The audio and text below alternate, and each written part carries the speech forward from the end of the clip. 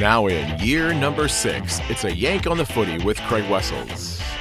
Everybody sit back and enjoy a chat about the greatest game on the face of the earth. Thanks for listening, everybody, and I do hope you'll share it with your friends and family. Cheers!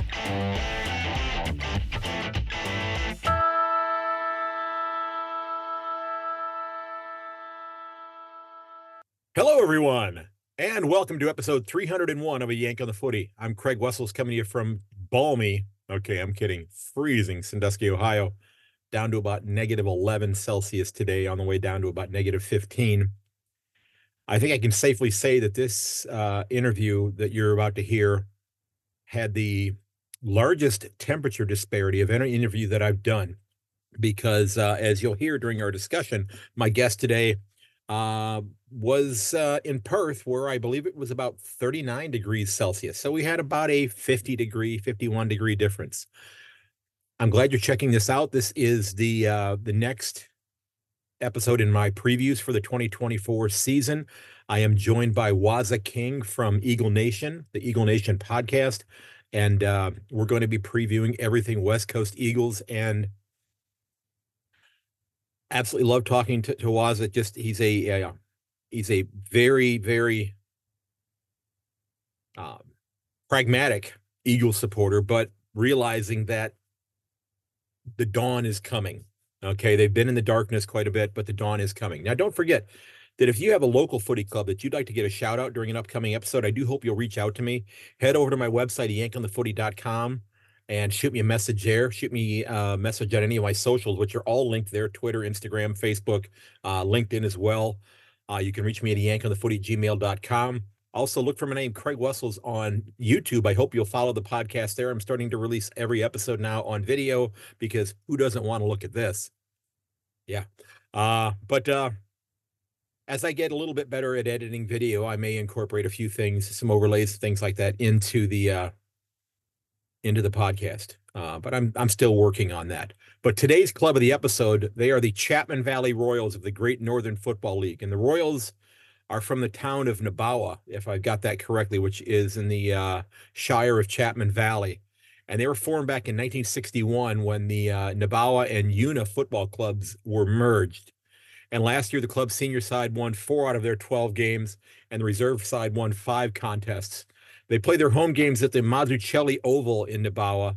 And just looking at the image of the oval on Google Earth, it, to me, is the epitome of what local footy, country footy, if you will, is all about. It's the kind of place that I'm hoping to visit when I'm in Australia in July, to just meet up with some of these people who footy, netball, cricket, maybe basketball are such an integral part of that community, of that town, that village, if you will. So I want to wish the Royals the absolute best in 2024. I hope you have a phenomenal season.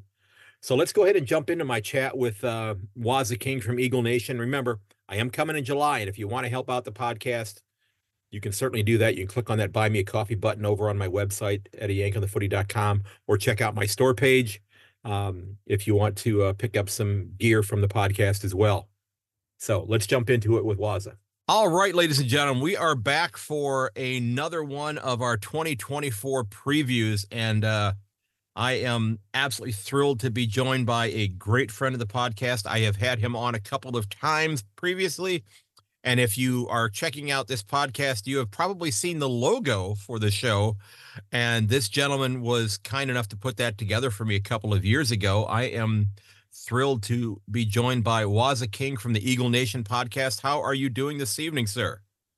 I'm doing very well, Craig. How you going, buddy? It's good to be back on here. I love coming on your podcast. It's brilliant. Thank you. I'm cold, as we were talking about off air. It's about minus 11, minus 12 Celsius here right now. As I get older, I do get colder as well. We have I forgot to heat them up this morning, but we actually will have here like little flannel material bags that we fill with dried rice, and you throw them in the microwave and heat them up. Yeah, the old So, heat and packs. yes, and you can use them time and time again, and it's they keep you warm. It smells a little bit like popcorn. It's a nice win-win situation. And I forgot to heat those up this morning. They're actually on the floor right behind me here. I forgot to warm them up this morning, but we're gonna muddle through this today. You So need heat packs, and I need ice packs where I'm at. yes, yes, exactly. Well, I have 2 cups of coffee here next to me, so Well, you can see this big I'm block of ice in my drink, mate. yes, we Keeping are me very cool. definitely on opposite sides of the world because you said it was 38 degrees there. So, Yeah, today it was, yeah. yeah, so that's In 76. the That's shade as well. 38 that's in the shade. yeah, that's about 108 degrees Fahrenheit for those of you here in the US. So, uh, wow. So we're here to talk about your beloved Eagles, and you know, there are a lot of people who will still be, under their breath, behind the scenes, behind your back. They're going to chuckle about the Eagles and that sort of thing. And because there have been scuffles over the last couple of years, but they've been making, as we've talked about in the past, necessary steps to revitalize this list and get this club, which has an absolutely mad, passionate supporter base, back on the right track. Yeah, look, none of us are going to hide behind how crap the last 2 years have been. I could trade it back for anything, but these things happen, and did they go about it the right way? Probably not. But everyone says the off season's the time to do things, and well, they haven't been quite. That's for sure. So they got new CEO, they got new sports trainers in, they got all new players in there. They've gone from one of the oldest lists to the second or third youngest list in the competition in the matter of the year. So, there's only one way up from bottom spot, and that's up. So, I don't think you can have a worse year than what they had last year. Something went wrong. I don't know if the message was getting through, but it is what it is, and they've learned from it. The club's backed in the coach, which surprised a lot of people over here in the West. It was very 50-50 split. Should he stay? Should he go? Right. They've moved a few the assistant coaches around. One's left, gone to the Bulldogs. So they've made subtle little changes there. And, everyone's buoyant at the moment at the club because that's what preseason is about. I went down to training on Thursday and they looked really, really sharp. So providing there's no massive injuries, I can't see why they can't win a few more games. I don't think they're going to set the world on fire because of their list profile now, which we'll probably get into later. But look, they've made some changes, and you've got to when you hit the rock bottom. So, it's a proud club. Absolutely. They still had 103,000 members in their membership base, which was the highest or the second highest out of all clubs last year. And that's not bad for a team that wins 3 games for the season. So a lot of clubs like that don't have that membership drive. So they're a big, powerful club. They're a proud club, and they'll get back there, but it just depends on how long it's going to take them. Well, and I'm looking at the fixture from last year, and there were a handful of very close games, that were single digit losses, opening up with the Roos, and then round 16 with the Saints by 8 points, losing by 1 to the Bombers. But they beat some decent sides last year, knocked off the Bulldogs, knocked off GWS, knocked off the Roos, and it's I was going to make a really bad reference to the Clash, because it's kind of what was going on in terms of whether or not Adam Simpson should stay or should he go now. I won't sing the song because that's I can't sing this early in the morning, and I figure with the guitar in the background there, I could make the reference to the Clash there and that song there. But you made a great point about the structure of the club and the list. It's you've got I'm looking at that. You've got 4 or 5 players right now who are above 30 years of age. Tim Kelly will turn 30 before the season is finished this year. Yeah, And so you go back a couple years, this list was extraordinarily top heavy. I remember us talking about this. yeah. Well, you look at the profile now, you got exactly half of the team is 22 or under at the start of the season. Mm-hmm. So that's half of your team. So I don't think the Eagles have been in that position for at least 6, 7 years, As you said, there's 4 that are 31 and above. Then you add in from 27 to 30, you got 7 players. So Mm-hmm. you've got 11 players there that are 27 and above. And then in the middle, from 20 to 26, you got 19 players. 23 to 26, you got 11 players.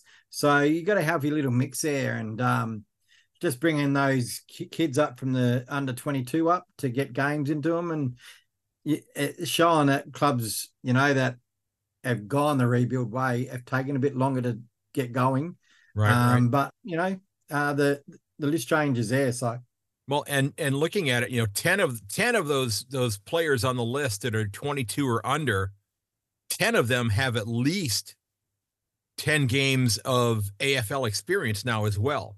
Now, yep. should all of them have had AFL games in their back pocket already? I think you probably would say no to that because, they're especially, 2 years ago when the injury bug was so massive and they were pulling people off the street. I think we joked about, Adam Simpson having driven through Hungry Jack's drive-through at one time and, seen a kid that was, 195 centimeters. And of course we cannot ask his weight anymore, according to the AFL, and said, "Hey, you look like you could go for us. You could play for us this week." But, it's, as you said, they may take their lumps a little bit this year, but I think this is going to be a more competitive side. And it is such a proud club that has a history of success that even if they take their lumps a little bit more this year and then a little bit less the following year, and then maybe by 26, this is a club that's ready to, jump back into the 8 and kind of just cement their position there for the foreseeable future. Yeah, look, you just said some of the games. You got what is it? I'm just looking here. I think we've got 20 players that have played 20 games or less. Mm-hmm. So there's half your squad that's played 20 games, half less, Mm-hmm. and 9 of them have yet to debut. So that's 10 players that have played the 1 to 20 games. So, Right. And some of those players probably wouldn't have, like you said, for COVID and injuries, probably wouldn't have got a chance, but they've been fast-tracked a bit. So that can only be a plus for the club. I think the way they are going about their list rebuild, there's going to be about 5 more cut at the end of this year. So it's going to be an interesting year to see how they go on the field. And it just depends on which way Adam Simpson actually selects his side, because he's been given the backing that he's got 2 more years. But that's just a backing that, we'll back you to go in there. But if it's me on the board and you're at round 8 and you've got 2 wins, 6 losses, and you're playing all your named players, right? Well, then he doesn't survive his coaching job.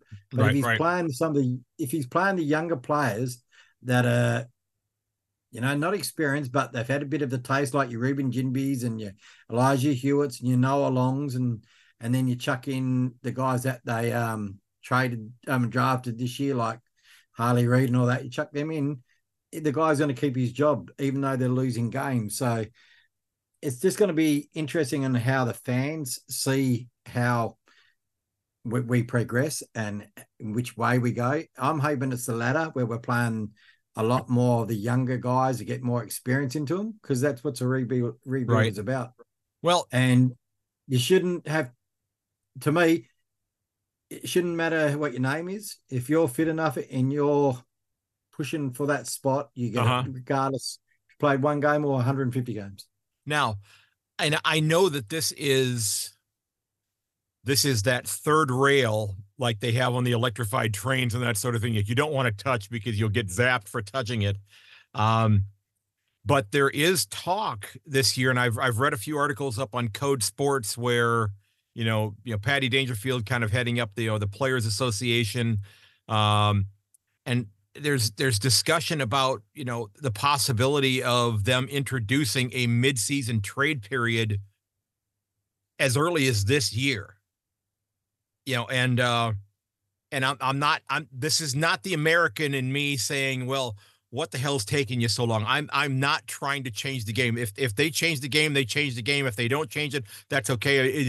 I love the idea of having that month-long period after the season to get your list together, and that's what you have to deal with. We talked off air about my Cleveland Browns, who had so many injuries that they were literally signing guys off of their living room couch to come play quarterback for them because their quarterback situation was just absolutely decimated this year. They had 5 different guys that started at quarterback for them this year. But if that trade period were to come in, and they're going with playing these younger guys, these younger players, and trying to blood them and get them the in-game experience to have them fast-tracked for 25, 26, etc. Does a club come and again, the player I think has to have some say-so in this as well because of the way the AFL is designed. But does a club come calling for an Andrew Gaff or an Elliot Yeo to say, hey, this person could come help us win a premiership this year, and could this person could maybe this is at the tail end of their career, maybe they would want to come on board and try to win a flag here, and the Eagles be able to add a second-round pick or a third-round pick or something like that that's going to help to fill that list and strengthen that list for 2 or 3 years down the road. Yeah, look, it's been talked about a lot. Everyone's thinking about how they're going to go about it. Right. I can't see it coming in this year just because they haven't got the rock solid stuff behind it. When you're looking at it, if you're a Melbourne-based team, it's going to work well for them because good point. You're living in Melbourne. And a trade, you're not really changing much. You're still staying in your own home. You're just going to a different ground to train and stuff like that and play for a different team. It's going to be harder on the interstate clubs there. So like you said, if somebody wanted to take an Andrew Gaff, that I guess that would come down to the player, doesn't it? So right. If he's ready to uproot himself halfway through a season, there's going to have to be contracts in there. I think they have to put down, if you trade somebody, has to be at least given an 18-month contract. So I like that idea. You're going to have to put some steps in there for it to work. And, just because I think the interstate clubs will be hit harder a bit that way. Will somebody from Victoria want to be coming over here? So that's where you got to put some, it has to be thought out a bit more. It's a great idea. Yeah. Players, if the Players Association are talking about it, the players are into it. So if they didn't want to be into it, that'd put a stop to it straight away. Player managers are probably rubbing their hands together with this because that's what they wanted for a long time. But after talking to a few of them, it's about putting the particulars into place first without rushing into it. And I can't see it happening this year, but definitely next year, I reckon we're going to start seeing a lot more player movement. And the trade-off might be that the unrestricted free agency comes down to 6 years instead of 8 years. Okay. So there's going to be a few trade-offs here and there for it to happen. I'd love to see it happen. Because you can be trading future draft picks. And like you said, it's been happening in the NFL for years and the basketball as well. So it happens in all the major sports in North America. And again, I am this is not the ugly American saying that, hey, AFL, get with the times. I'm not saying that at all. But it would be in a way, as you talked about, the regionality of things where, the interstate clubs would have a more difficult time. This is where you as an Eagles supporter would, if you're wanting to rebuild that list, you're having to just, you're having to like grit your teeth and just go, God, I hope Fremantle has a pretty successful year while we're rebuilding and they need this guy that we can trade to him and get a draft pick. But God, I hate to say that I want Fremantle to be successful because they may want this player to come in and help us down the road. So there's that quandary that you would have in a situation like that. So, the Crows and Port Adelaide and Swans and Giants and the Lions and the the Lions and the Suns, and you and the Dockers would be kind of competing with one another going, yeah, I hate you, but I kind of want you to be successful while we're rebuilding. Cause then we could foist this player off on you. I don't think it'd make a difference with Freo and West Coast. I don't think they like talking to each other at all. So, Fair enough. because there's always rumors that this player's going to go there and this player's going to go that. And right. I'd love to see him I'd love to be a fly on a wall in a room where they're having a discussion like that. It'd be interesting. So, but yeah, look, these things are all the inevitable things that should be happening in the next year or so. Mm-hmm. So what if, and this is completely off subject, but we have the Tasmanian club likely coming into the comp in, what is it, 27 or 28, I believe. Who knows with the politics going down in that part of the world. Right. That's going to have a big say in it because one side wants it, the other side doesn't. Right. From what I've heard, that Gillon McLachlan put that it has to be a stadium there, which I thought was a stupid idea, personally. It's sort of like holding a gun to the head. You get this going, and we'll do this, but that they didn't make Gold Coast get a stadium. They didn't get GWS to get a stadium, so right, had to build them because they had them. They got 2 grounds down there. Look, I hope it works. And because Tasmania, back when I was growing up watching footy, they had a great football league and lot of great players have come out of Tasmania and they still do. So I'm hoping they're around by 27, 28. You just want to hope your teams aren't crappy around that time because they'll get a lot of concessions. Right. Well, and the reason I was asking that is that's going to be the 19th club. And I would think that there's going to have to be thought about bringing in a 20th club to let, because I don't think they're necessarily going to want to have bye weeks every single week of the fixture. Maybe they're okay with that, but I would just think that they would not necessarily want to do that. But I was going to ask, what if, with the size of Perth, what about the viability of bringing a third AFL club in Perth? And, would it be one of the waffle sides that would step up and into the breach then? Yeah, look, there's a couple of waffle sides that have already put parties together to have a look at that situation. West Perth is one, which is the team I follow in the waffle. So they nearly went under in the waffle a couple of years ago, but got helped out by a few beneficiaries and stuff like that. And they're up in Joondalup, which is like another city in Perth. You got Perth's in the middle of the state, and Joondalup's probably another 30, 40 Ks to the north. It's another little city hub. So that would probably be the ideal one. You've got Peel Mandurah, which is where the Dockers are aligned with at the moment, Peel Thunder. Would it be them or would it be a country team like a Bunbury or something that puts in a license? Look, I can't see it happening. You'd at least get 1 year where everyone's having a bye. But yeah, right. A 20th team would come in. Would it be a third team from WA? Would it be a third team from South Australia? Or would it be Northern Territory? Northern Territory sort of play their football. They're playing now, their season. So it's in the off season to us. So a lot of players that are in the waffle and SANFL and BFL, they go out and play up there. Is that a viable? They'd probably want to take it there to make it truly national. Well, so I think in that case, though, if it went to Darwin, I think they would definitely have to look at putting a stadium in place that had a roof on it. I would think. I don't know about that. With the humidity up there, it might not be. I don't know. Yeah, it depends. I haven't been up to Darwin in a long time, so Um, they've got some beautiful grounds up there Hmm. that they play at the moment, TO Right, right. Stadium. So that need infrastructure put in there, and that only problem that stops the uh Darwin bit would probably be the demographic of how many people are in that area. Hmm. You know what I mean? So that's probably the only thing that's holding them backwards a bit. But for a truly national competition, that's probably the way you to go. But yeah, I think we'll hear a lot more about it in the next year or two, especially with the Tasmanian team gaining weight.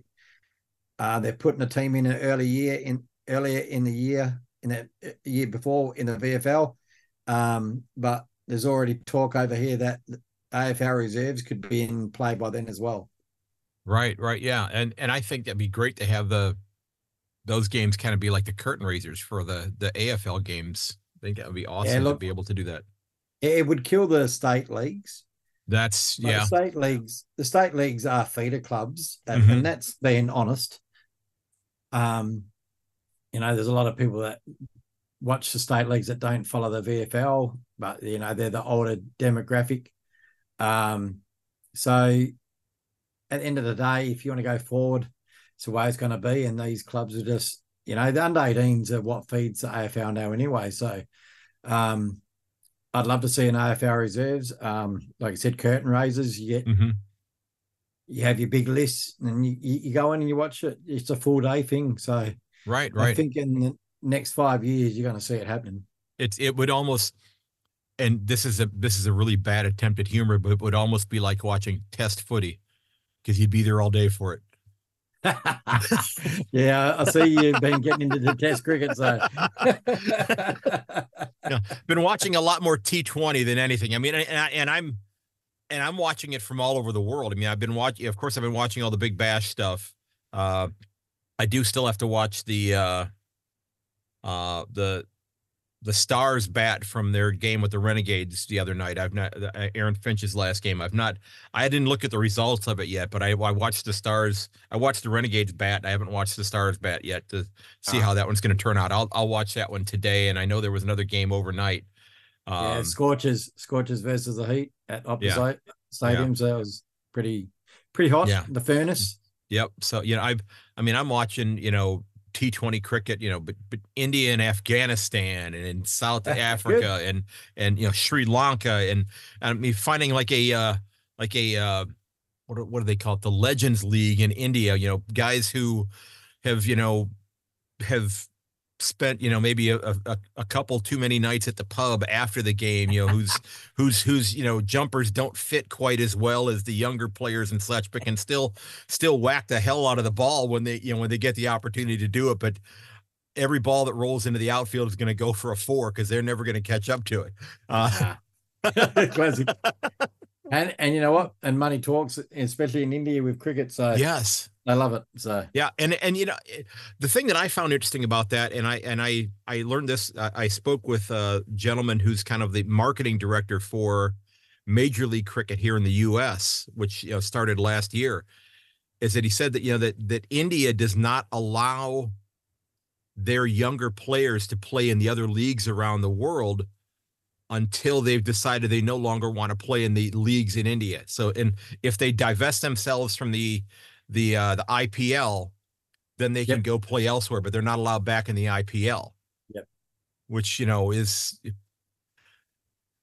that's, and I guess they don't mind having, the international players coming. Cause I'm recognizing a lot of faces. I don't know all the names at all yet, but I've seen a lot of people that I go, well, I saw that guy playing in Texas and I saw that guy playing in South Africa. It's the same guy, Quentin DeCock yep, is playing everywhere, it's, yep. for example, but I guess it's it, protecting their own. So yeah, yeah.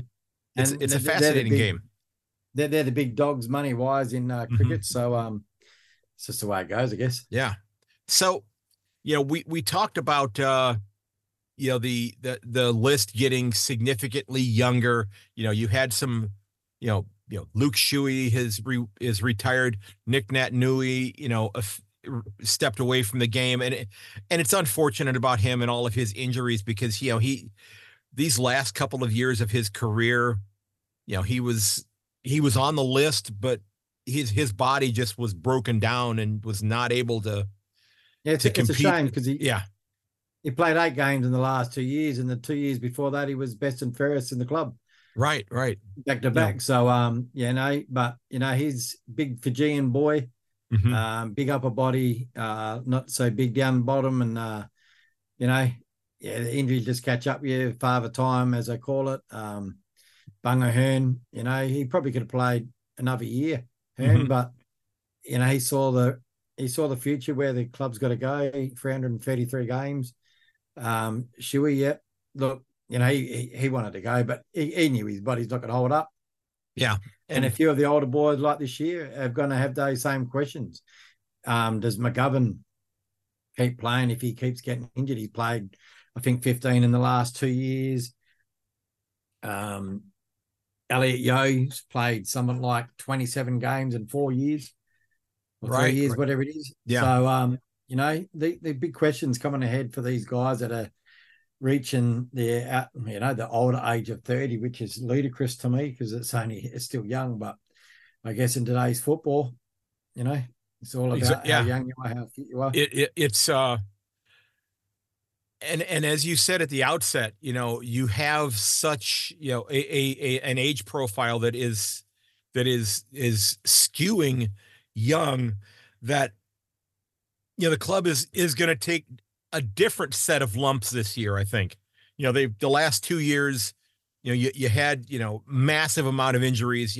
We talked about that, and you started the process of bringing in the younger players and playing them with more regularity last year because you wanted to, not necessarily because you had to. Um, and they got blooded, they got that game experience, at the highest level. Um, and I think that's going to continue this year. And as you said, they may struggle to string together a significant number of wins, but yeah, I think you're expecting to see a few more than what you saw last year. Yeah, look, definitely. For me for the club to go forward, they have to win double what they did last year, Hmm. which is not too many. It's only 6 games all up. But if I want to be an optimist, as you want, if that's the right word, I want to get at least 8 wins. Because I think they can do it because they've got the healthy nucleus of some really good experience, and you chuck in the younger guys that they've got in the last 2 years, and there's a lot of potential there. So they might. What we want to see as an Eagles fan is be competitive. Right, And right. this year, there was games we were blowing away in the first quarter. The game was finished. Hmm. Um, there's games where they gave up. You could tell. And there's a lot of every club's got them. I call them rose-colored glass supporters or blinkered supporters. Hmm. They can't see nothing wrong, and they go, "Oh, they try their best."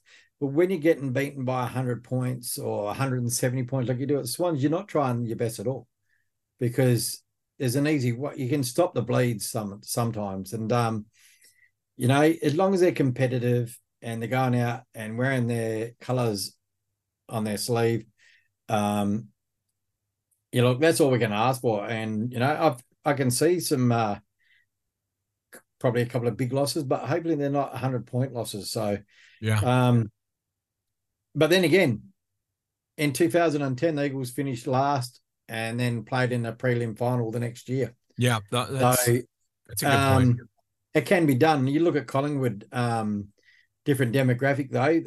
3 years ago they're on second bottom of the ladder, but they went about the list rebuild differently, trading in players, and they've done really good. Well, But now they're the oldest team in the comp. So you look at the Eagles in 2018 to Collingwood 2018, two different teams. Collingwood are at the top still. They hmm. got it right. They didn't have the injuries, didn't have the COVID problems that the Eagles seem to have, and good luck to them. But Yeah. Eagles are where they are because of the things that have happened, and hopefully they can string it together and just get some wins on the board. It's going to be an interesting season. They got a hard start to the season, so it's going to be Yes, they very do. interesting. Yes, they do. Yeah, they've got. I had that written down here. You start Port, GWS, the Bulldogs, and Sydney out of the gate, and then you get Richmond, who Yeah, I think we can, probably agree. Richmond is, in a way, Richmond is kind of in the position that the Eagles were in a couple of years ago, that they're facing that rebuild. They've still got a few talented players there that Yep. are still hanging on from the premiership seasons, that that have a lot of the, that black and gold pride, or black and yellow pride, but will they still have the ability to put the 4 points on the board week in and week out? I don't New, think new they will. new coach as well. So Right? it's going to Yeah. be interesting with Richmond. They're a bit of an unknown. So, and that's probably where Eagles fans are probably looking at the same time. They are saying, well, Richmond's gone and got a new coach. Gold Coast has got Richmond's coach. Why aren't we getting a new coach? So they're backing in Simo. He's obviously got the runs on the board, obviously. The players respect him. They say there's a saying that the players sometimes lose a coach, but I think that's a fallacy. I don't think it's a real thing, because, the coaches would be gone if they had lost, lost their players. I And know the that coaches gets. would Go ahead. know that before anyone else. You know what I mean? Yeah. Well, I know that that gets talked about in sport here in the U.S. quite a bit, where the club, the coach is, has lost as they say, the coach has lost the locker room, that the players are kind of tuned them out. And in many ways here, it's a little different, because the players they're paid so darn much money in sport here in the U.S. that I don't even know how much that they actually do listen to the coaches. I mean, it's you know you got players, people who are players who then go on and end up owning teams later on, Yeah. like Michael Jordan, and LeBron James will probably do that after he steps away from the game here, whenever that happens. I did see that his son played his first college basketball game last night and missed all 7 shots that he took. So uh so um not Yeah, it's interesting. It's interesting, and but I've always said, if you're an elite sportsman, and people don't realize that these guys just don't turn up on that day and play. You know what I mean? Oh, absolutely.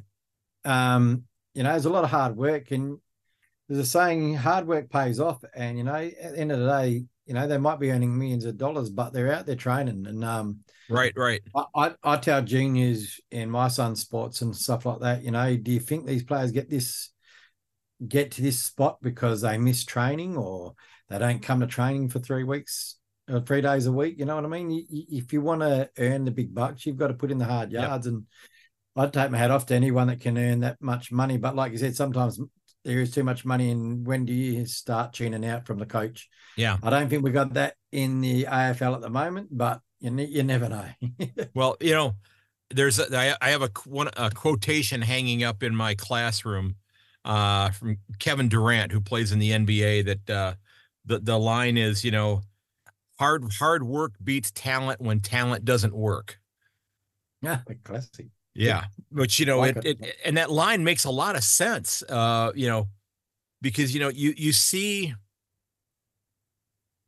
in pretty much every sport, you could probably go and point out, an athlete, whether it's a team sport or an individual sport, where you look at that athlete and you go, yeah, they don't look like they're that great of an athlete, but they absolutely work their butt off. Yeah. And they work harder than anybody else to achieve the success that they've had. And I remember, I teach high school, and I remember a kid that I had as a student, and he graduated from high school probably 20 years ago. And he certainly was, he played basketball at the school. He was not, they were a decent basketball team when he was there. He was not the best player on the team, but he was, from when you'd go watch him, he would outwork everybody else. And when he was the kind of kid that when the coach, put him in the game, he was basically there to make sure that the other team's best player didn't score. And he would, Yep. he would go out there for 5 or 6 minutes at a time, and he would basically climb inside that other kid's jersey, and that kid was not going to get a shot off. He was stuck to him, and that was his role. He went out there, and that kid, when he was on the floor, that kid was not going to score. They were going to have to find their point somewhere else. And then he'd come off for a few, and then he'd come back in and do it again. And, and again, this is not a kid that he's not, in the history books or the annals of the school where I teach, but he's somebody I remember more than just about any other basketball player we've had in our school district. Well, every team needs role players, and that's what you're talking about. So, yeah. And, you just look at the AFL, you got your stars, but you look at the way Richmond won their flags. You look at the way Eagles won their flag in 2018. You look even at how Collingwood did it. It wasn't the stars that won it. It was the role players that won it for them. So, right. Star players are going to get the ball and all that. Yeah, but it's always the role players. Without those role players, your team's nothing. Yeah. I mean, there's a guy that I always talk about him. He's not a superstar, but he is a player that works his tail off, every second that he's out there. Brody Myachek from Collingwood. I would love to have Brody Myachek play on my team because he works so darn hard. I mean, it's a lot like, Mark Blitzas with the Cats, who is just, getting in there, getting dirty, not afraid to, stick his nose into places and such, I didn't watch the game long enough of like a Joel Selwood's career. Selwood seemed to be an awful lot like that as well, where he didn't, maybe they just like to bandage him up, preemptively to make him look like, like he'd been in the battles already. Maybe did he already come out with a tape on his head before the game or that sort of thing? I think he was born with tape on his head. Every team would have killed for a Joel Selwood. So, like you said, they're the guys that you go into battle, and there's the guys you follow. So you said Brady Myachek, he might not be, if he's not kicking goals, he's taking the fullback out of the contest. So right. These guys go unheralded. That's where Eagles got to find these young role players that are going to be coming up soon. They've got a lot of top end draft picks now, but they got diamonds in the rough, like Brady Hoff last year. Transformation, seeing him from 2 years ago is unbelievable. So there's players like that, that need to do their role, and they're the ones that step up, and they're the people that'll be, like the old Brad Shepherds of the Eagles and stuff like that did their job week in, week out. Tommy Cole. You can name heaps of players in teams that do it. So, right. So, looking at, I'm glad you brought up the draft, because I did want to get into that. And I know the club had that coveted number one pick, and it turned into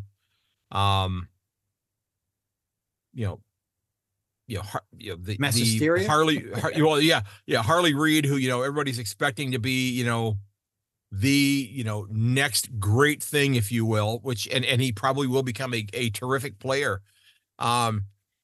Were you in the camp of let's just take Harley Reid and run with it, or were you somebody who thought, we could parlay this pick into maybe 2 first rounders, a couple second rounders, and maybe 3 first round picks, where we could put in 3, solid players from WA who are not going to want to, run back to their home state after? And I'm not saying Reid has any intent in doing that, but I know that there have been players that have done that. I look at, Tanner Bruin from, that's now with the Cats, who, spent the first couple of years with the Giants. Yeah.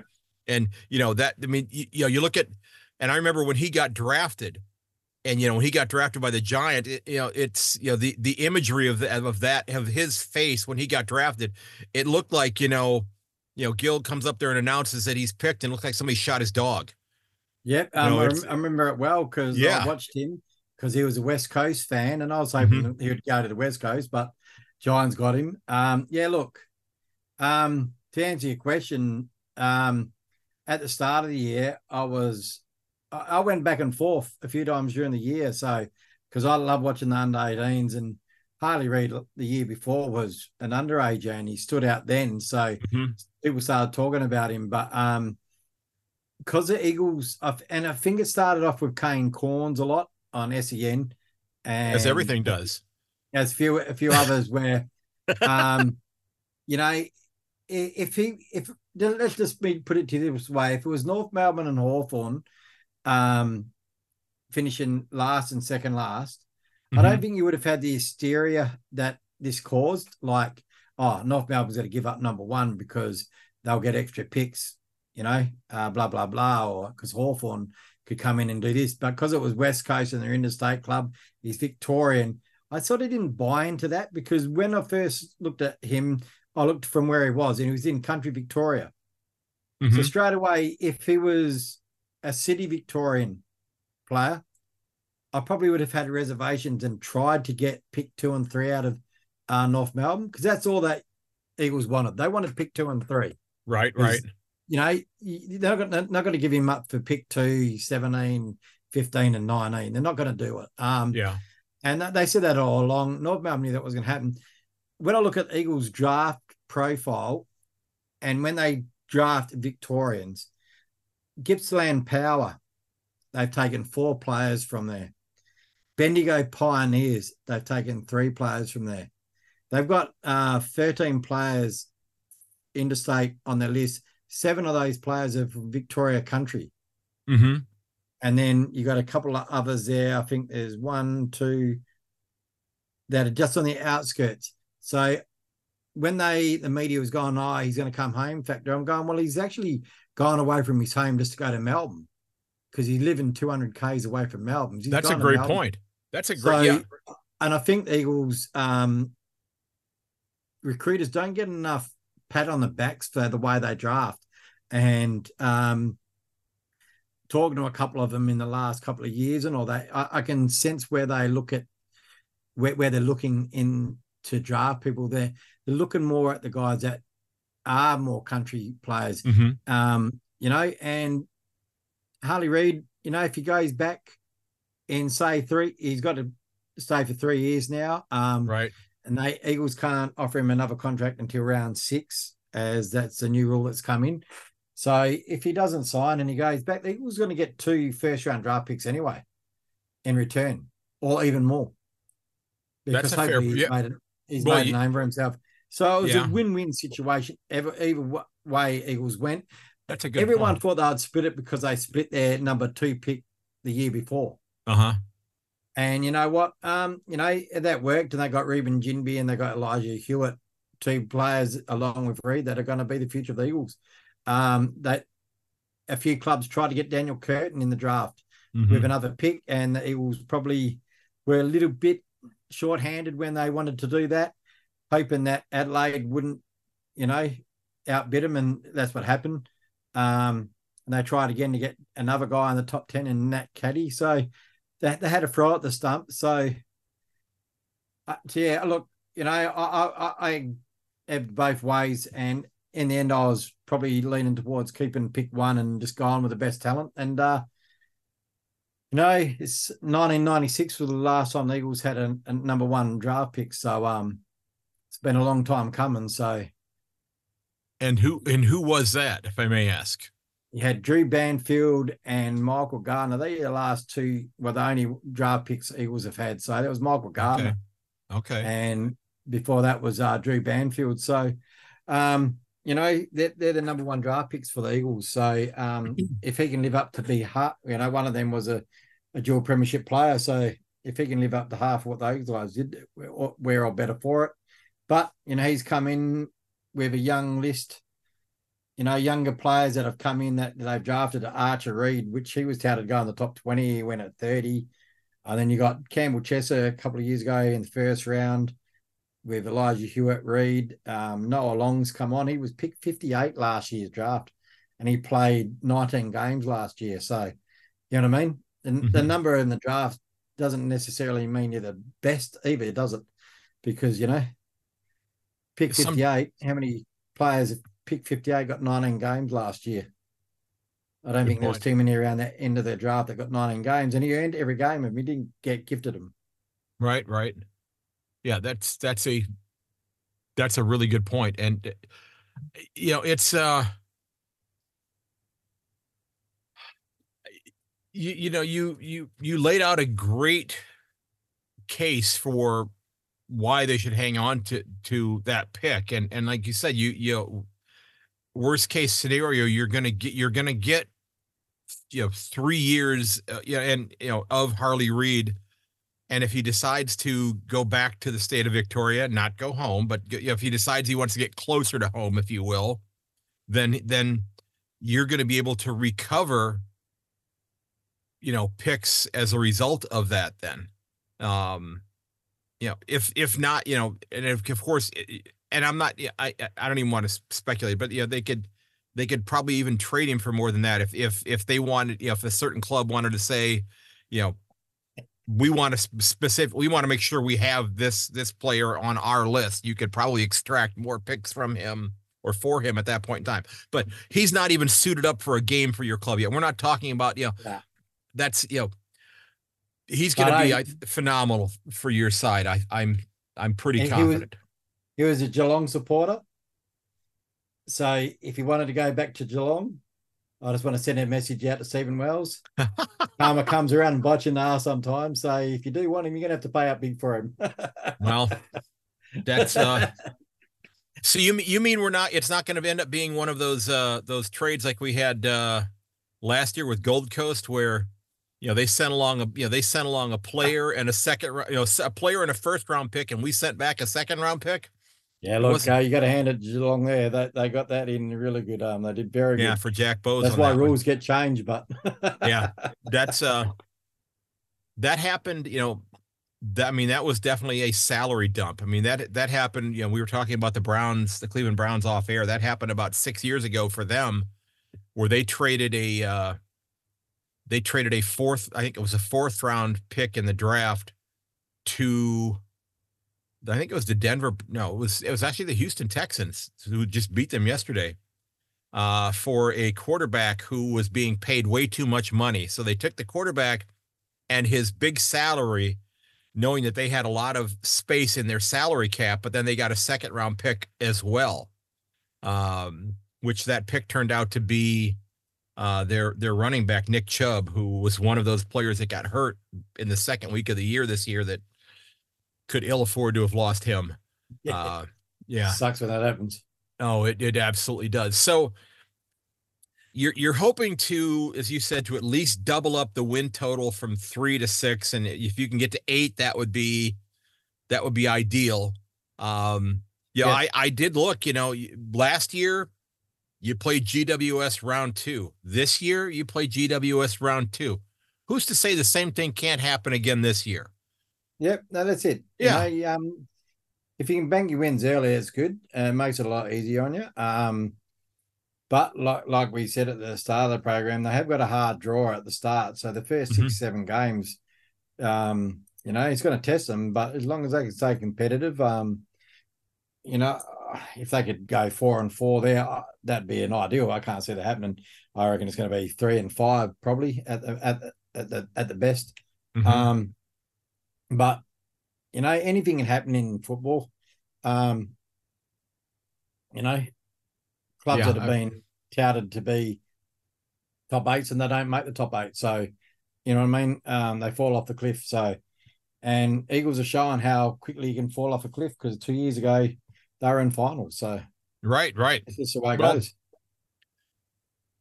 Well, let's look at that terminology. Did they fall off a cliff, or did they jump off a cliff? Because they I think you'll agree that they needed to get a younger list profile. So I think they've had to do what they had to do in order to rebuild the list. I mean, you could have kept backfilling it and bringing in older players to try to continue to go back to finals and maybe win a first round final, maybe make a prelim, but possibly not have enough to get to a grand final. I think they tried to do that when they got Tim Kelly, you know what I mean? They brought Tim Kelly in thinking, let's give it another fry at the stumps. We brought Jermaine Jones along with him. Alex Witherden at the same time, and they're probably thinking, we've got a bit more into us. They go in there, and Tim Kelly wasn't expecting Elliot Yeo to be missing 3/4 of the year. Wasn't expecting Luke Shuey to be missing 3/4 of the year. Right, right. And straight away it starts snowfall. And that these things start happening pretty quickly. They went into the COVID season with the wrong attitude. And footy's played, and as at most sports, footy's played above the shoulders. It's all about your thought process. Mm-hmm. And so I think they tried to do that top up thing there and it didn't work. So they said, no, let's do it. But, they were half-hearted at it. They didn't go all in. So, but in the last 2 years, we bought in a ruckman. So we had a ruckman last year. He was more of a forward ruck. And, at the first 3-4 games, fans were calling for Bailey Williams' head. They're saying this guy's got nothing. He hasn't got it, but his next part of the season was astronomically better. It was brilliant. He stood up and he was finished in the top 6, one vote out of the top 5 in the club fairest and best. So, but with Nick gone, they know they're short in the ruck, so they had to. They got Matt Flynn from the Giants, and he was unlucky. He got injured at the wrong time last year. Couldn't get back into the team. So he's a good pickup for the Eagles. Eagles picking up Tyler Brockman. So they're sort of trying to bring in some players, but they're not bringing in the older players. They're bringing in guys who got a bit more mature bodies, still young enough that will be around for quite a while, like Tyler Brockman. And Jaden Hunt last year from Melbourne. Yeah, he got out. He come in because he couldn't get a game. Yeah, it is. I'm looking at. Okay, I was just trying to figure out where the town that Matt Flynn was from, and he's from New South Wales. I didn't know if there was that draw to bring him home to WA or not, because that was not a town that I was familiar with. Narrandera is the name of the town. He had a few options to look at, and I think who was the other? I can't remember who the other team was, but they already had a couple of ruckmen on the list, so I think he looked at number 1 draft pick spots. He got drafted in, I think, something like 2016, and it took him a few years to get a game at the Giants. And I can tell you actually when he got drafted. Matty Flynn, he got drafted, number 41 in 2015. He didn't debut till 2021. Wow. So he probably looked at the Eagles and said, well, look, this is the best chance I've got. I'm getting to the peak of, the ruckman, and the taller guys, as they say, don't really get their peak until they're 27, 28, which is what he is. He's 27, I think, at the moment. So, he's 26 at the moment. So he turns 27 this year. So he's probably thinking, well, I'll give it a shot here, and I'm going to be the number 1 draft pick. But I went down a train. He's going to have to work hard for it. Because the Eagles got a few ruckmen on the list, but they're all young, pretty raw. But this is a chance for Matt Flynn to probably. And I saw him play against the Eagles last year. In his first 9 games for GWS, I thought he played pretty good. So I think the Eagles are laughing that they got him for free as well, because he was an unrestricted free agent. So yeah, and that's if you can add somebody like that brings value to the club at that ridiculously low price, if you will, you're definitely going to want to do that. Yeah, and it was a good situation for him, because he sees the opportunity, that if he's healthy and if he puts in the work and out competes his competition for the spot, then he's got a really good shot at dressing up for the AFL contest rather than the waffle contest then. And the AFL clubs, if they go on the way they were playing last season, they were only using 1 ruckman. So he's got, that's where he's got to go. He's got to be the number 1 draft picks, number 1 ruckman, that's what he's there for. Right. So you're looking 6 to 8 wins. What are the things that that are going to be indicators, and I'm going to ask you both the what's going to be an indicator of a successful season, and what are the things you're going to look out for where you're going to go, okay, this is not going as planned. So let's start with the glass half full. What are the things you're going to be watching for this year that are going to tell you, okay, this club is definitely going in the right direction? Well, for that to happen, they have to play the youth more. So they have to play. So your name player like Jamie Cripps isn't a walk up start. Um, Jack Darling, you're not a walk up start. Big name players, Andrew Gaff, you're not a walk up start. So Mm-hmm. you got to earn your spot. So that's one key indicator. If they're playing good in preseason, in the preseason games, all for it. But I want to see youth pushed as much as possible, at least, in the midfield, because that's where games are won, in the midfield. And you got to give exposure to our younger list, and seeing half the list is younger. So that's the key indicator I want to see, that, we've just pushed the youth. And if we're competitive in games, that's all that matters. But if we're going to go in with an older list and play the name players and we're still going to get flogged, well, then it's not going to be a good season. It's going to be a long season. Right, right. So do you, how do you think players like, you know, Jamie Cripps and Andrew Gaff are mentally preparing for the reality that they may not be in the 22 week in and week out? Well, I think they would have already had their discussions with the coaches Mm-hmm. already. And if the coaches are being honest to the player and the club, they would have been saying, look, you guys have got the runs on the board, but they're just not going to get you the game this year. So, you'll be on in the top 26 when we sit down for preseason and we do this and we do that. Right. But like Andrew Gaff, last year probably carried an ankle injury all year, played every game. He's not the same player as he used to be because the games got quicker. He's not a quick player, but Mm-hmm. he's an accumulator. But instead of playing him in 3 or 4 different positions, say you're going to play this role and that's your role. And last year he was exposed a lot. Going to live games, I saw he get exposed a lot. They went for him and they got the rebound on him and he couldn't chase. Jamie Cripps, now look, he scored an average a goal a game, or just over a goal a game Mm-hmm. in his career, 228 games for 284 goals. He's regarded as one of the best defensive forwards, but the games I saw last year, I think that it went away from him. So if he can find that, he's going to be first pick. But I just don't think, with the club going forward, he's 31, I think, this year. So, you got to be real as well. You know what I mean? True. If I'm those sort of players, if I'm not getting a game, I want to be the teacher to the guys in the waffle. And he's not the only one. All the guys that are 31 should be on notice to say, yep, you've got us to where we are now, but this is the future. If you want to be part of the future, you got to put up. Yeah. Are you going to be part of the next grand final team? Probably not. So That's a good point. But yeah, maybe they have an outside shot of being, on the next club that plays finals, but maybe not the grand final. that's it. Maybe. Yeah. So it just comes down to stepping stone, teaching the younger players.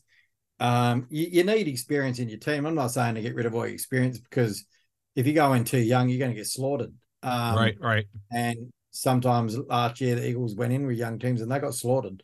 So you're going to have a bit of a mix. So, but the younger players have to earn it as well. So there's a few players on the list that I want to see step up this year. They come in with great raps at their talent. They're a first round draft pick. They've got good talent. Like Campbell Chesser, I want to see you do it on the football field instead of being injured. Mm-hmm. There's some other players like Luke Edwards, Josh Rotham, to name a couple. They're two guys, Zane True. They're guys that are on the list that got a spot, and this year you got to take it, because if you don't, you're not going to be on the list at the end of the year. You got to take your moment. And last year, I guess there wasn't that mindset where we're going to play those players. But this year, the coach has to take responsibility. And if these guys are playing good in the waffle, he's got to play them in the AFL. Right. Well, Like and Zane True, for people that know, listen to our the Eagle Nation podcast. In the last few rounds of the waffle, he was burning it up, but he couldn't get a game in the Eagles. Mhm. And it wasn't until Luke Shuey got injured that he got a game. But then they waited for half a game to bring him on. Now, to me, I just don't understand that from a coaching point of view. You know what I mean? If you got the young kid that you're trying to get some game experience, Yeah, just and you're sitting him on the throw him pot in there. for half a game. Right. And then he comes out in one quarter and he has 10 possessions, and he had more possessions than 4 or 5 guys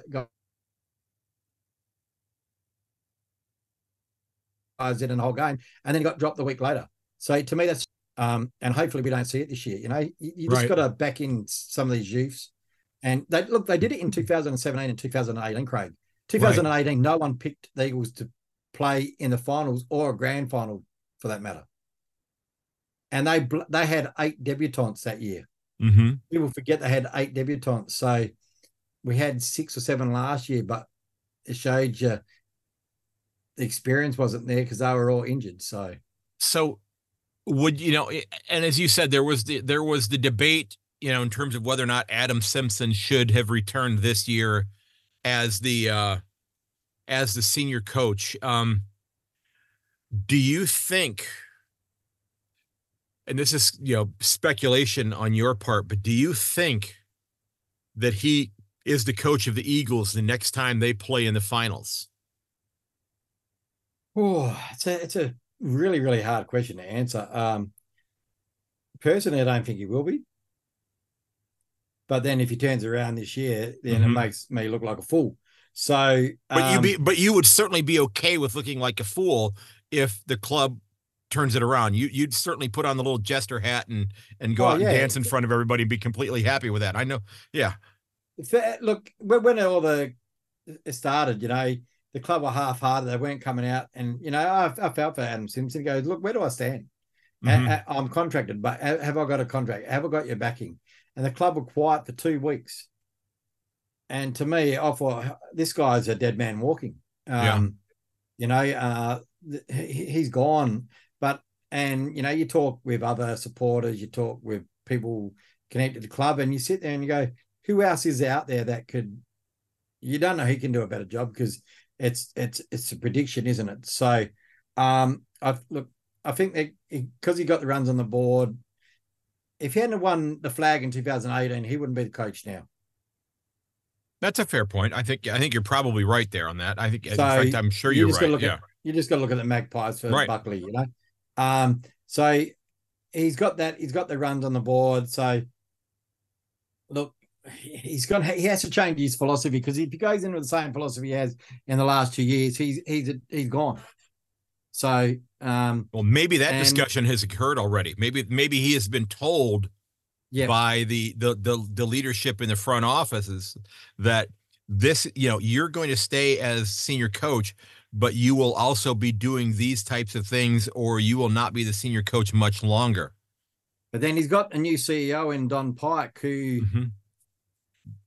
used to be the Adelaide coach, yeah. And 2016. No. Was he? Yeah, he was Adelaide's head senior coach, wasn't he? Yep. And 2015, he was assistant coach to Adam Simpson. So, look, I think that might work in Adam's favor, actually, because having a CEO that's been in that position, especially, might be a bit more sympathetic to him. But it could work the other way as well. But to me, as a coach, I'd be saying to Don Pike, you're the CEO, you're not the coach. So you do your role, I do mine, but back me when I need it. And it's going to be interesting how that plays out with Trevor Nisbet stepping down as of tomorrow. So Don Pike starts his on the 15th of January start. So it's going to be a new era there. So it's something to look forward to. So, what is your, and you may be ready to put this out on your own show, but what do you have a bold prediction that you want to make about the Eagles for 2024? You have something that you want to plant your flag and say, I think this is going to happen, and some folks just may be looking at you going, what, are you nuts? Yeah, look, bold predictions. I don't know what to say about the Eagles. Look, I can say, I can go out on a limb and say Simo proves everyone wrong. Okay. Okay. Because that, it could prove everyone wrong. He might be seeing someone that everyone else can't see. So that'd be my boldest statement. Okay. And Harley Reid for Rising Star, but I don't think that's such a big. I think he's odds on to do that. So, that wouldn't be such a bold statement if that actually happened. But well, do you worry about? And again, this is me on the outside looking in, but I know I hear this talked about all the time. But do you worry about the quote unquote Vic bias when it comes to the Rising Star thing? look, it's interesting how the people that vote for it, to me, they don't watch every game. Mm-hmm. And they've come out. Some of them have said they can't watch every game. So how can they vote on someone like that? You know what I mean? I think they need to have 5 guys that actually sit down and watch every game and see how it goes. A lot of them, yep. I watched quite a lot this year. I missed only a few, but like you said, you know what I mean? And it all goes down the way it worked. You get your nominations, and then it comes down to them picking the top best 5. So right, whatever the media is pushing in the background, it's. I just think I think the better ones are done by the peers from the players themselves.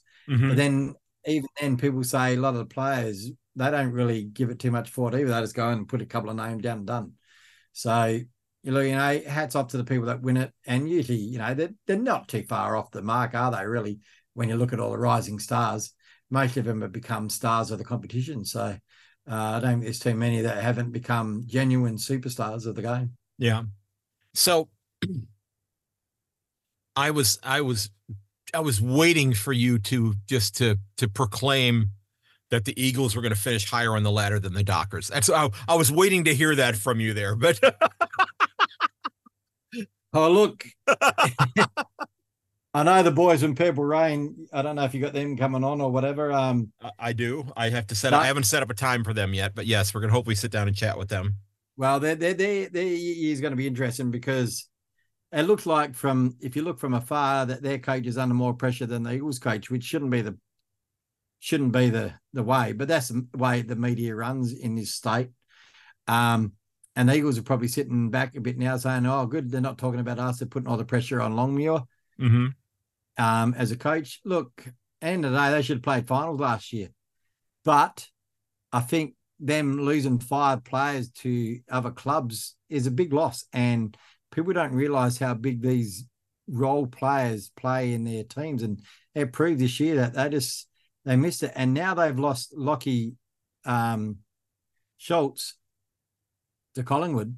Mm-hmm. That's a massive blow for Fremantle. So they're going to have to hope that Nathan Fife and Sonny Walters stand up forward, or they're going to find some other small forward to kick some goals.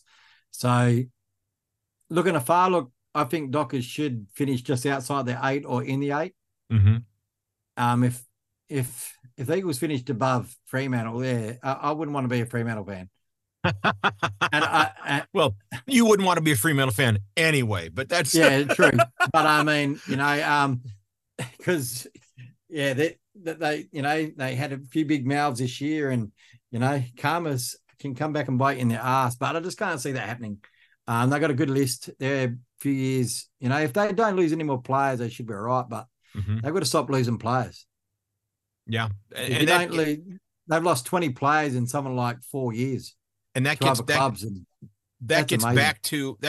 to players wanting to get back to in some cases to their home state, if you will. I mean, I get you see a lot of those folks that are heading but most of them that are leaving, Craig, are WA based players. So why haven't they come to the Eagles? Well, they wouldn't come to the Eagles. Well, But yeah. I mean, I Rory guess Lobb. if they're unrestricted free agents, yeah. But no, but some of their players that left, like Griffin Logue, Hmm. Liam Henry this year, Rory Lobb, they're all West Australians. Blake Acres, they're all West Australians. And it's just unheard of WA players, because most of these players come, they've had a lot of players come back to Fremantle from other Victorian clubs and then leave again. Jesse Hogan.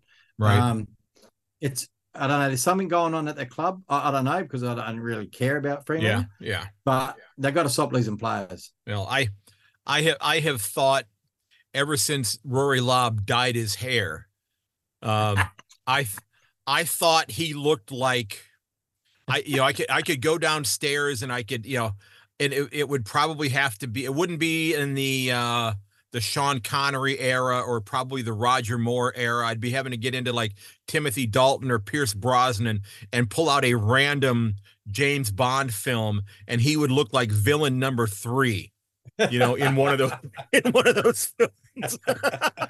But Classic. That is so, classic. um so the season comes to an end this year for the Eagles, and they close out the year at Cardinia Park against the Cats. If I'm not, I think I'm correct on that. Yeah, they go Yeah, they on the do.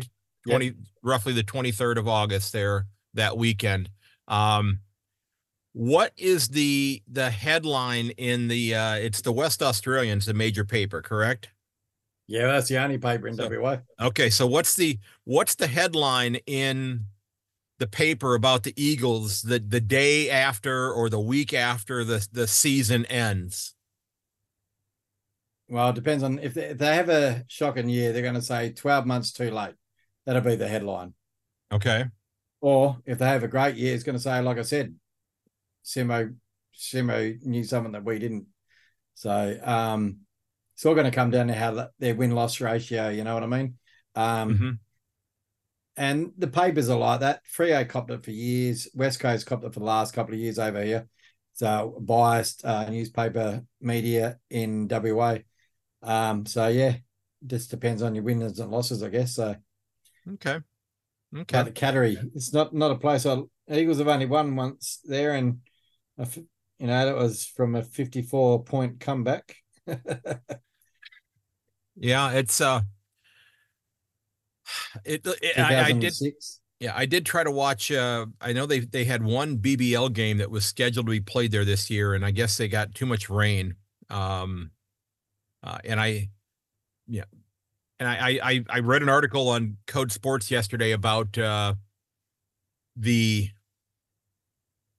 different types of pitches that they have on the different cricket grounds in terms of whether or not they're ones that get lifted in and set into place, or if they're ones that are Yeah. actually there year round and they just play footy on top of those that are there. And it's kind of fascinating because I know it's a different type of surface, and I would think you'd have to be very careful with having a significantly different type of surface like that in like the midfield of a footy ground, because it could maybe lead to some injuries that you wouldn't want to see Well, it happening. did. That's why they brought in the with your major grounds like the MCG, Mm-hmm. um, at the Cattery, Optus Oval, they're all dropping pitches so that because when they get dry, they're hard as a rock. Right, right. People would lose a lot of skin. People would break arms. Back in the day when they didn't have that technology, the last thing you wanted to do was play on a really dry cricket ground. When it was wet, it was like a quagmire. So Yeah. that's why you have dropping pitches these days. And Well, that's one of the reasons when we talked about off air about what I wanted to do during that fourth week that I am planning on being in Australia, still negotiating with my wife. But there's a local footy club in Tasmania that their oval is gravel. They don't play on grass, they play on gravel. yeah, there's a lot of ovals like that around the world. I mean, around Wow. Australia. But I mean they're playing footy on it, not cricket. They're playing footy on Yeah, gravel. My Yeah. first ever game of football was on a gravel oval in the country. Wow. And yeah, it's a different game. And some players didn't even have boots on. Hmm. Holy cow. So it's a different game. You didn't see much tackling. It was very football smarts, but I was only young. Yeah. But yeah, there's a lot of grounds like that around still these days. In the Northern Territories, quite a lot. Up north in Western Australia, there's quite a lot of those grounds. Hmm. And it's a different game of football. It's more skill based instead of you don't see too much tackling. You see a Okay. lot of high flying marks and stuff like that, but yeah, it's Yeah. just a different game of football. Okay. So before we wrap up, are you ready for a little bit of Eagles trivia? Well, yeah, why not? I don't know how I'll go this year. Okay. Well, um, who did I sit down with? I sat down with Terry Degani from Blue Abroad. And he absolutely crushed the Carlton um questions. So, everybody's done. Yeah, this is my fourth one that I've done, and everybody's done pretty well so far. So I don't know if I'm making the questions too easy, but so here's your first one. These six players averaged more than 20 disposals a game for the Eagles last year, and they all played at least 13 games. Oh, Jesus Christ. No, I think the hardest he one. only had 19 and a half. Uh, Oh, that's classic. Oh, averaging 20. uh-huh. So I've got to work out who played most of the games. Oh, so I know, oh, God, he played most of the games last year. Trying to think who played most of the games to give me a go on there. 20 possessions. It can't be a forward. So, because I don't think they would have got it down there that much. Well, I will tell you, Shannon Hearn was the one that played 13 games. So Right, right. everybody else played more than him. I'll give you the first So one then. Shannon Hearn was one. I'd say Tim Kelly was another one. I'd Mm-hmm. say Liam Duggan was one. Yep. That's three. I'm gonna go Tommy Barras, but I don't know if he's another one. He is not. He's not. Mm-mm. Oh, Alex Witherden. Also not. Really? All right. Really. So that shuts me out the door a bit. I can't remember how many. Dom Sheed for the amount of games that he averaged 20. Yes, he did. All right. They didn't have to actually play all the games.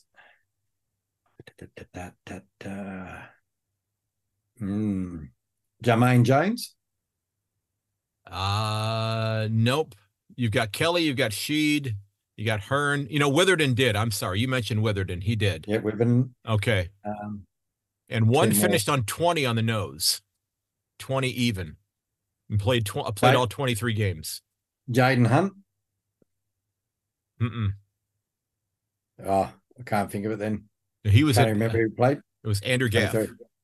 Andrew Gaff was Yeah, 20, did he? he had 20 even per game, yes. Jeez. Yeah. And he was the last one then. Yeah, he was the last one. Yep. All right. Okay, so this player led the club with almost 95.8% time on ground last year. So he was out there almost all the time. Jack Darling. Mm-mm. No, not him this year. Nope. How many guys do I get at 3? Tim Kelly? Well, Jack Darling was second. He was at 92 and a half. Tim Kelly? It was not. It was not a midfielder. Yeah, it was All right. it was I'll go I'm gonna have to go Liam Duggan. it was Tom Barras. Tom Morass. All right. Yeah. Yep. See, I'm not a defender. I wouldn't know that. I hate defenders. Okay, so who kicked more goals in their Eagles career? Jack Darling or Peter Sumich? Peter Simic is ahead by 4. Yes, he is. Yes, he is. 514 to 510. Yep. But Peter Simic did it in 150 games. Jack Darling's done it in 277. Wow. Wow. I mean, that just tells you, the difference in terms of how the forward structure worked. Yeah. Yeah. And you look at a guy like Peter Sumich, he probably could have kicked another 200 because Mhm. one year he kicked 100 and some goals. He had 90 points. So, but Hmm. like you said, it's a different game of football where they were averaging 4 goals a game, full forwards back then. It's So, unheard of these days. this player led the club with 9.5 1%ers per game last year. And I'd like to say Jamie Cripps. his name has already come up here today. We actually just spoke about him. You spoke about him, or I spoke about him. Well, I think I may have brought his name up. Oh God. Yes. 1%ers. Shannon Hearn. Tom Barras. Number S, geez. Yeah. Yep. Can't even remember how many games he played. I haven't got that in front of me. Where did he finish in terms of his Barras played 14 games. Yeah. So let's see here. In 2020, based upon what I could find, the Eagles played 41 players play at least one game in 2022. Yep. Did they have more or less players play at least one game last year? I reckon it's going to be less. It is. They had 40 players play game, at least a game less. So they had one less. Yep. But Yep. if you went, they were listed players the year before. 4 of those players weren't listed players. Right. They were working at the drive-through at Hungry Jack's. We talked about that already. It. Yeah. They were the Kurt Warners of Yes. AFL. Exactly. Yeah. Exactly. So, have the Eagles won more games at the MCG or at Dockland/Marvel? Ooh.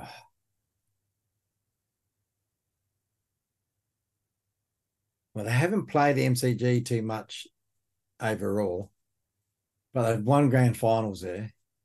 I'm going to go Docklands. At Docklands, they've got 30 wins, 41 losses, and 1 draw. At the MCG, they've got 36 wins and 55 losses. Oh, so six more at the MCG. Yeah. Yep.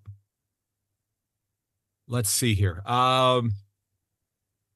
This player led the club with 455 meters gained per game last year. Liam Duggan. Yes, he did. Yep. Okay, and the last 2 questions here. Who was the youngest player to ever debut with the Eagles? He was 16 years, David Wirapunda. Yes, there you go. Yeah. And who was the oldest player to ever play for the Eagles? Oh, geez. To debut or to play? To ever play for the Eagles at any point in his career. Who was the oldest player to ever play for them? Oh, this is going to be hard. I'm going to go Shannon. No, going to be Shannon Hearn. Yes, it is. It is? It is, yeah. Jeez. 35. Steve, yeah. I would have said Steve Malaxis next. Yeah, 35 years, 356 days. Almost right before his 36th birthday was his last game. Yep. So you didn't do too bad on that. You didn't, I mean, there were I got the defenders wrong. well, it was the same defender twice. So yeah. And Wayne, my co-host, he'll be going, I could have told you that was it, because he's a defender. So let me ask, where did Tom Barras finish on the club's best and fairest last year? Oh God, was he in the top 10? He would have been in the top 10. I would hope so. You would have hoped so on that. I mean, I would think, just he'd probably be 6. Well, it wasn't 6. So I'd say 7 for 8. Okay. So before we wrap up there, sir, we need to ask you, where can people find Eagle Nation, and what can we be expecting from you and your co-host this year on the show? And have you started new episodes for this year yet? No, not yet. We're just in talks of how we're going to structure it. Look, it's going to be 2 shows a week. the final siren, which will be out on a Monday night, hopefully. We, we haven't put down exactly when it would be, but I'll either be Monday or Tuesday night, which we'll talk about the round that's just been played, and then we'll record a second show, which will be Bounce Down, which will be the game coming up the round ahead, and then we'll be putting general football in there as well. I've been speaking to a couple of the younger players this year, and hopefully the club lets us have access to them in ways of interviews. They haven't been that way in the past, but new year, something's different. So a lot of new guys, and I met with a couple of them. So hopefully that comes around. And we might be doing a bit of video work as well. Okay. I'm trying to upgrade all my interfaces that I work with and stuff like that. So I'm going to do that over the next few weeks. And look, we're going to come back and give it another shot. We're hoping for a better year because, when you're losing 2 years in a row, a lot of people don't want to hear the same thing in, week out. So hopefully we've got a bit more positive stuff to talk about this year, even though we do try and keep it positive but, hopefully we're talking about more wins and stuff like that. And we're available we're everywhere on different podcast apps. Right. Everyone listens to it differently. I know we're on Amazon in America, which we're not on over here because Amazon don't have their podcast in Australia. But we're in, we're on Apple, we're on Spotify, SoundCloud. Okay. All your leading podcast, wherever you get your podcast apps, just type in Eagle Nation, one word, and it's there. So, well, let me, and I'm hoping that this is, I hope you're listening, and this take this with the tongue in cheek that it's intended. Okay. I hope that your listenership drops just a little bit this year. And hear me out on this. Okay. Hear me out on this before you go, what the hell are you talking about? I'm hoping that it drops a little bit because that would mean that the club is playing better. And the Fremantle fans who are tuning in to listen just to laugh at what you're talking about have decided, well, the hell with this. We're not going to listen anymore because they're playing better footy right now. There's nothing to laugh at. So I hope it drops by just a little bit. Those Freo fans who are listening just out of morbid curiosity, hope they find something else to do with their time. Well, I'm trying to tee up a few Freo when we do play Freo twice. Trying to tee up a few. I went on Duck Show last year, so I've got to return the favour this year. So there you go. Well, there's quite a few West Coast people that follow Freo as well, which I don't understand. Mentally I don't understand it, but no, I get that. I was just going to ask you. I thought I had a really good point to make there, and I just completely had a brain fade. Because it's Freo, probably. Well, yeah, it's oh man, and I've got my paper. I jot notes down on here, and I didn't jot it down, so I'm kicking myself here. I don't know what it was. I'll probably end up remembering it afterwards, and I'll add it into the closing when I record that. So, cool. Yeah, and I'm just completely kicking myself for that right now. But doggone it! I mean, it's 8:30 in the morning, and I'm now moved on to my second cup of coffee here. I've already finished off number one, so I'm on to number two right now. So, and this is actually a kind that has it's a coffee called Death Wish coffee, which has like double the caffeine. Oh, good. So I'm going to be wired like a home security system. Yeah. But it's I think that you're going to see the green shoots you're expecting to see this year, and you may still drop a game here or there where you think we probably should have won that one. But I think you're going to take a couple pelts that people are going to go, wait a minute, West Coast beat them. I think that's going to happen at least a couple times this year. Yeah, well, I'm hoping so. So, like I said, I'm looking to 8 wins. I'd be happy with that. I'd be happy I'd just be happy that we're competitive. Right. A lot of people would go, "Oh, we need to finish last again." I don't buy into that theory.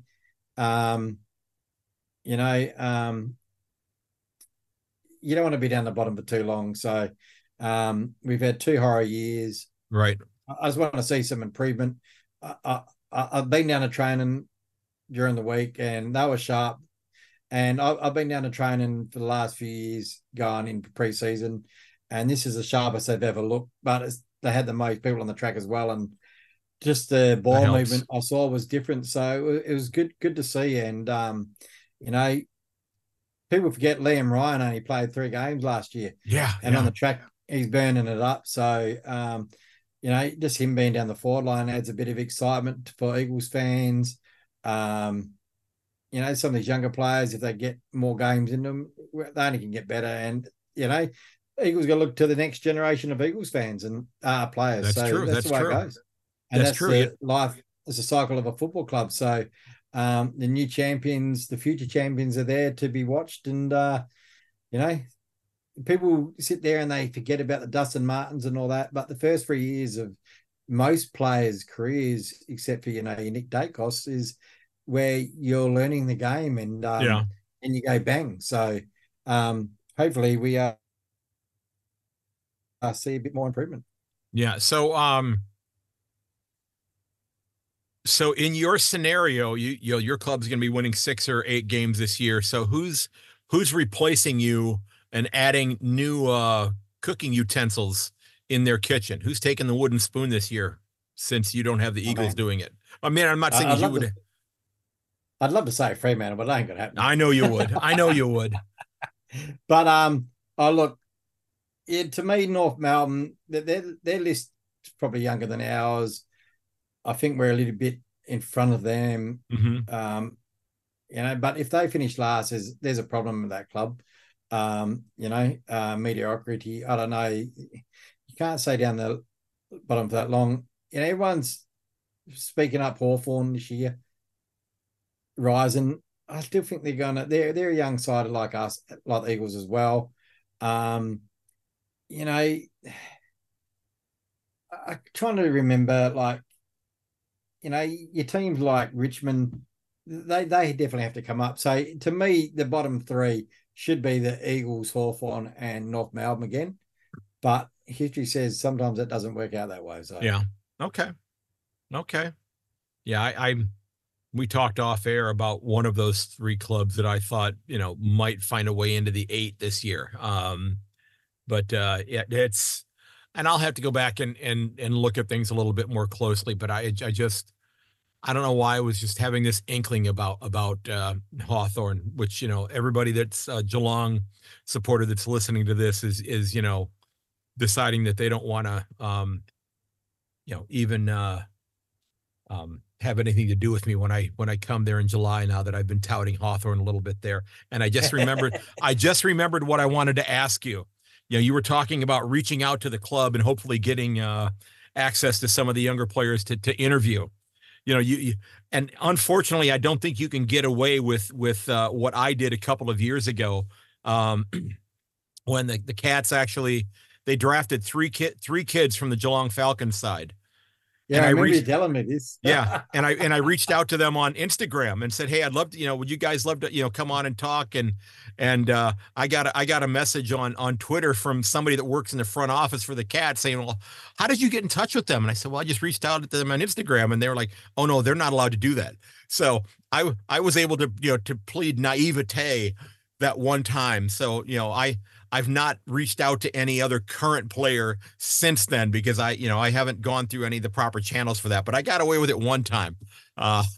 So That's the way you got to do it, but you know what I mean? And yeah, but like I said, hopefully clubs that I think they're letting players be more approachable by the media, but I don't know if that's the accredited media. right. So to me, I don't see how clubs would not let their players talk to fan based podcasts, Uh-huh. because you're not there to create a headline. You're there to help the team. You're not going to be. Right. To me, when I've had past players on, I ask about their influences, their idols, the Hmm. reason why they want to play footy and stuff like that. You know what I mean? Yeah. Not so much about the club at the moment. So Yeah. that's hopefully what we got to do this year as well. So, I'm open to anything this year. So I'm going to be a bit more forthright in approaching things and that as well. So I've always been a bit reserved and respected everyone's wishes, but sometimes you just have to step across those lines and try and get an interview or two, and then if it works out, it works out. So, and that's what I'm hoping to do once I lock in the days that I'm going to be there. And that's the one drawback of when I'm going to be coming in July, is that, the dates and times for those games have not yet been announced.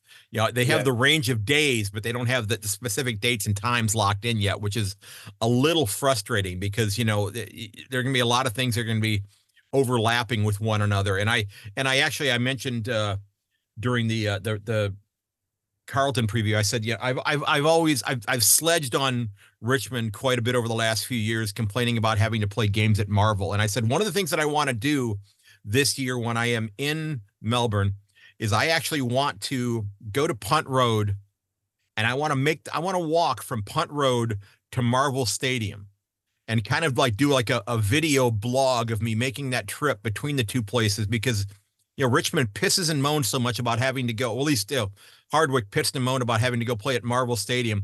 I want to just see if I can make it across that 20 kilometers of desert and the 2-kilometer wide croc-filled river and the 100 meters of, broken Lego pieces that they had to cross to get there. Okay. I want to see if I can actually do that, or if it was, if it's as bad as they were making it out to be. Oh yeah, I still don't understand why he said that, but I think he regretted it as soon as he said it. But yeah, probably come down to their win loss.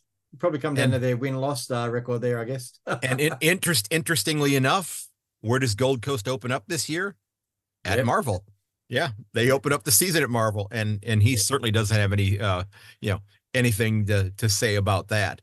I'm sure that there may be some curious Richmond supporters that will show up to that game, because I know of really only one Gold Coast supporter in Melbourne, who I've had on the last couple of years, who's a mad Gold Coast supporter that lives in Melbourne and makes the trip up to the Gold Coast several times a year for games, and is at all their games in Melbourne. But I don't know. I think some Richmond folks might show up just to see Dema there. And I hope Gold Coast have a good year, because I need it. So I think the league needs it. I think of course I need it. Yeah, it's one of their children. So but they've been promising so much, and then they just fall away. You look at the Giants; they come in a year later, and they've done everything right. Yep. And this year in the finals, everyone jumped on the Giants bandwagon. Yes. If the Suns can get to the finals, people are going to jump on their bandwagon. So absolutely, absolutely, they need to make the next step. So just hopefully, just not at the Eagles' expense. And I think that the Giant social media group were phenomenal this year during the finals. I mean, they did a great job of promoting the club during finals. I mean, those are some great things that they put out there. I think a lot of media teams sort of stepped up after that, and take that up, and that role coming. So that was brilliant.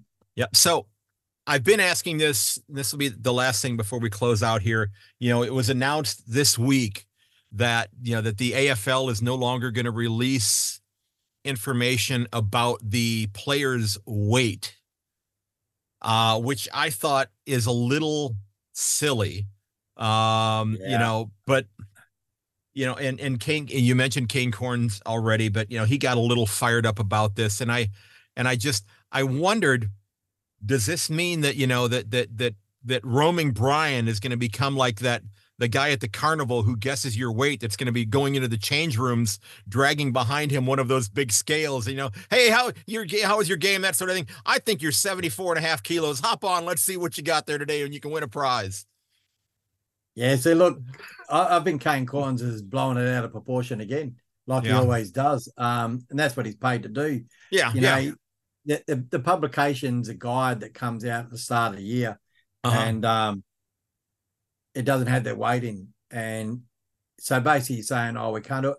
All you got to do is go and look on the website of each club, and there's their weight for them. I'm doing it right now. Yeah. Liam Ryan's 76 kilograms. It's not hard to find the, Right, right. see, as a commentator, I think he gets those little things in there and jumps on board, and it gets blown out of proportion. That's Well, what media does. and And you know it's what? the off.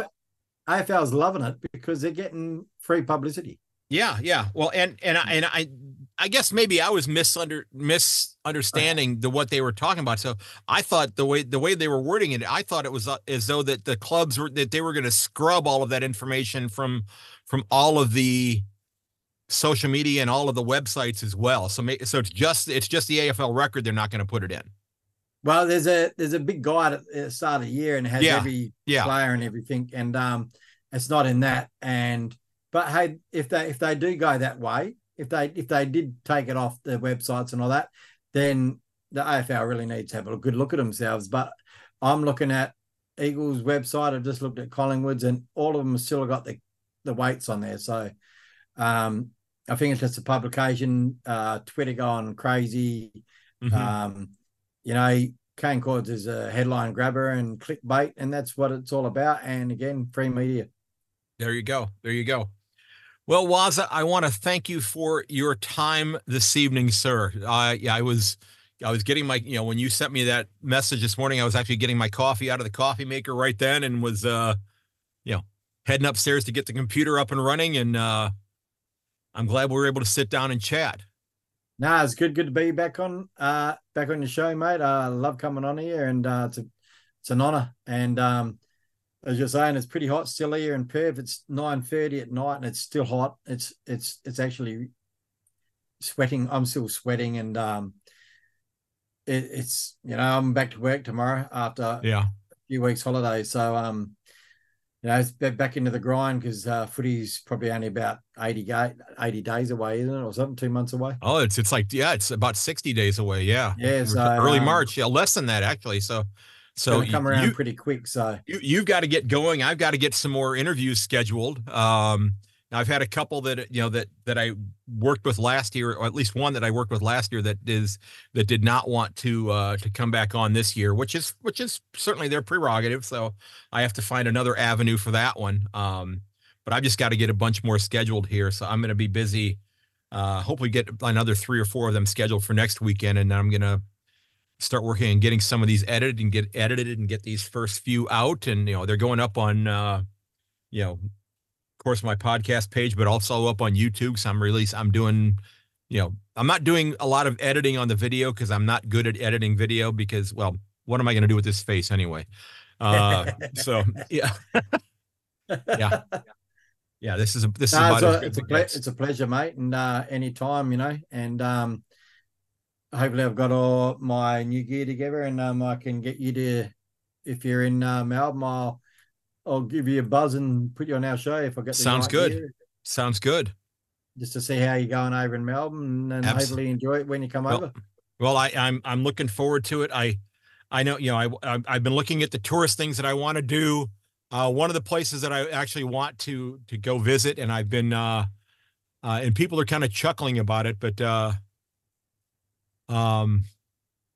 want to go to the there's a place that's outside of Melbourne that's about a 2.5 hour drive, but it's a museum for a gentleman by the name of Cyril Callister. Okay. Not sure if you're familiar with that name, but No. for those of you that that have looked at the podcast before, and you may notice over my shoulder over here, he's the guy that invented Vegemite. Okay. All right. Yeah. So he has a little museum a couple of hours outside of Melbourne. So I want to go visit that place, and just to to tip my cap to this guy. And again, because I've gone through now 24 jars of it in the last 2 years. So you're one of the only ones that probably like it. I've had a few people over from America, and they taste it and they go, "Holy shit, what is this?" Well, I am a huge fan. In fact, I'm now at the point where I don't even use butter anymore. I just use the straight Vegemite. I'm like that. Yeah, I'm like that myself. I'll do it I'll put a little bit. Sometimes I'll put a little bit of cheese on it and put it under the broiler, which is really, really good as well. So, well, hey, awesome. You get some sleep because you got to go back to work tomorrow. Yeah, unfortunately. Yeah, Got to pay the bill somehow. take a nice cool shower, and I'm going to go outside and see if I have any snow to shovel because it was coming down pretty good. We got a couple of inches of snow out there that I have to deal with. So All right, mate. Well, good luck and send some my way. yeah, I'll definitely do that. You're more than welcome to have all the snow. I'm at the point in time in my life where I've had enough snow in my life that I don't need any more of it. All right, mate. All right, cheers, Wazza. Thanks, mate. You bet. All right, Wazza. Hey, I appreciate you taking time out of your evening. Sorry you're having to go back to work tomorrow morning. I have the day off. It is a federal holiday. It's a holiday in remembrance of the legendary Dr. Martin Luther King Jr. Uh, and just, an absolute, icon of a man. Um, Remember, folks, you can find everything related to my podcast at my website, ayankonthefooty.com, over on my YouTube channel. Just search for Craig Wessels. You can get linked up there and subscribe there. Click on the notification button so when new episodes are loaded, you can see them there. And I am backfilling older episodes. So when new episodes come out, I'm getting them up there. But I'm also putting some of the older interviews up there as well. You can find me at Yank_on Twitter, a Yank on the Footy podcast on Facebook, a Yank on the Footy on Instagram.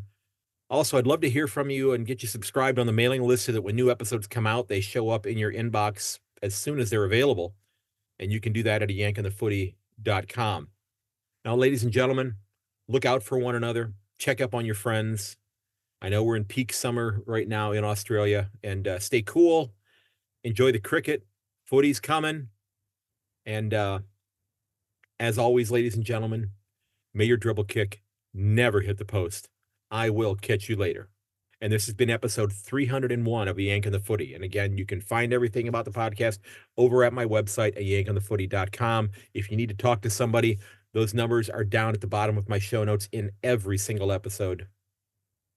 Until next time, ladies and gentlemen, cheers.